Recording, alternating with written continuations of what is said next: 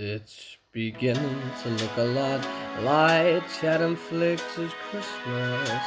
Films everywhere you go. James will pick a film, Richard will pick one too. Carly and Alan will discuss the rest. It's beginning to look a lot like Christmas. Films in every store, but the prettiest sight you'll hear is the podcast that will be on your own front door. Gremlins was released in 1984 and was directed by Joe Dante, who had previously worked on 1981's The Howling. Steven Spielberg was the executive producer on the movie and chose Dante because of his experience working within the horror comedy genre.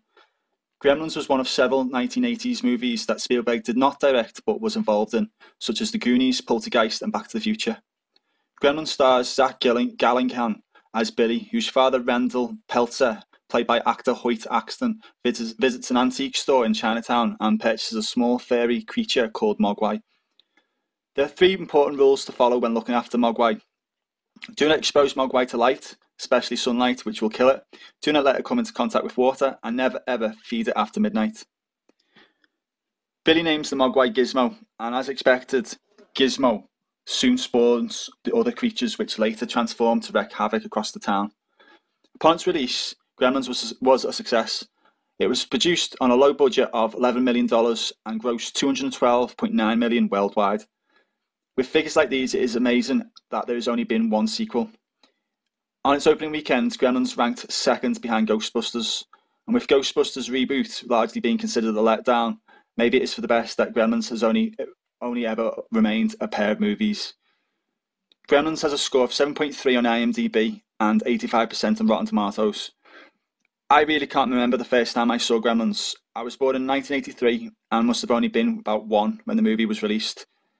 But like a lot of Spielberg movies such as Indiana Jones, Jaws and E.T., Gremlins played a massive part in my childhood viewing growing up.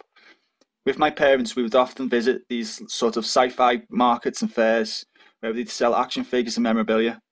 We owned a decent amount of Star Wars figures at the time, and towards the late 80s, my brother was beginning to get into Star Trek. At one of these fairs, I bought a small toy of the character Stripe from Gremlins, who is the character that becomes the leader of the baddie Gremlins and is the other main gremlin other than Gizmo.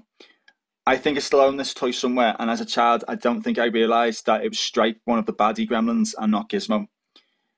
There's always seemed to be a lot of cute Gremlins merchandise, and I've always wanted a Gizmo pillow too. During development, Gremlins was said to have been written a lot darker than what was released at cinemas. Along with the other Spielberg movies already mentioned, Gremlins was really pushed the boundaries of what was allowed for general viewing in terms of on-screen violence. And Spielberg always seems to get away with more than other directors and movies.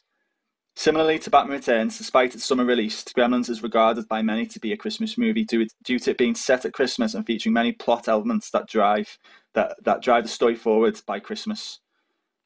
Gizmo was originally purchased as a Christmas present for Billy, and because of the film's links to Christmas, it has begun to be released at cinemas across around this period and is often shown on TV during Christmas time. Gremlins and its sequel Gremlins 2, The New Batch, are both great movies, and despite its comedic violence, I think it is still a good family movie. Despite Gremlins only having one sequel, it did go on to inspire trends of several other monster creature movies during the 1980s, such as Ghoulies, Critters, Hobgoblins, and Munchies. Gremlins was by far the most successful of this bunch, and Gremlins 2, which was released 6 years later, largely parodies this. A third movie has been discussed for years, but more than likely, Gremlins might be reborn as a TV series. Because you never can tell. There just might be a gremlin in your house.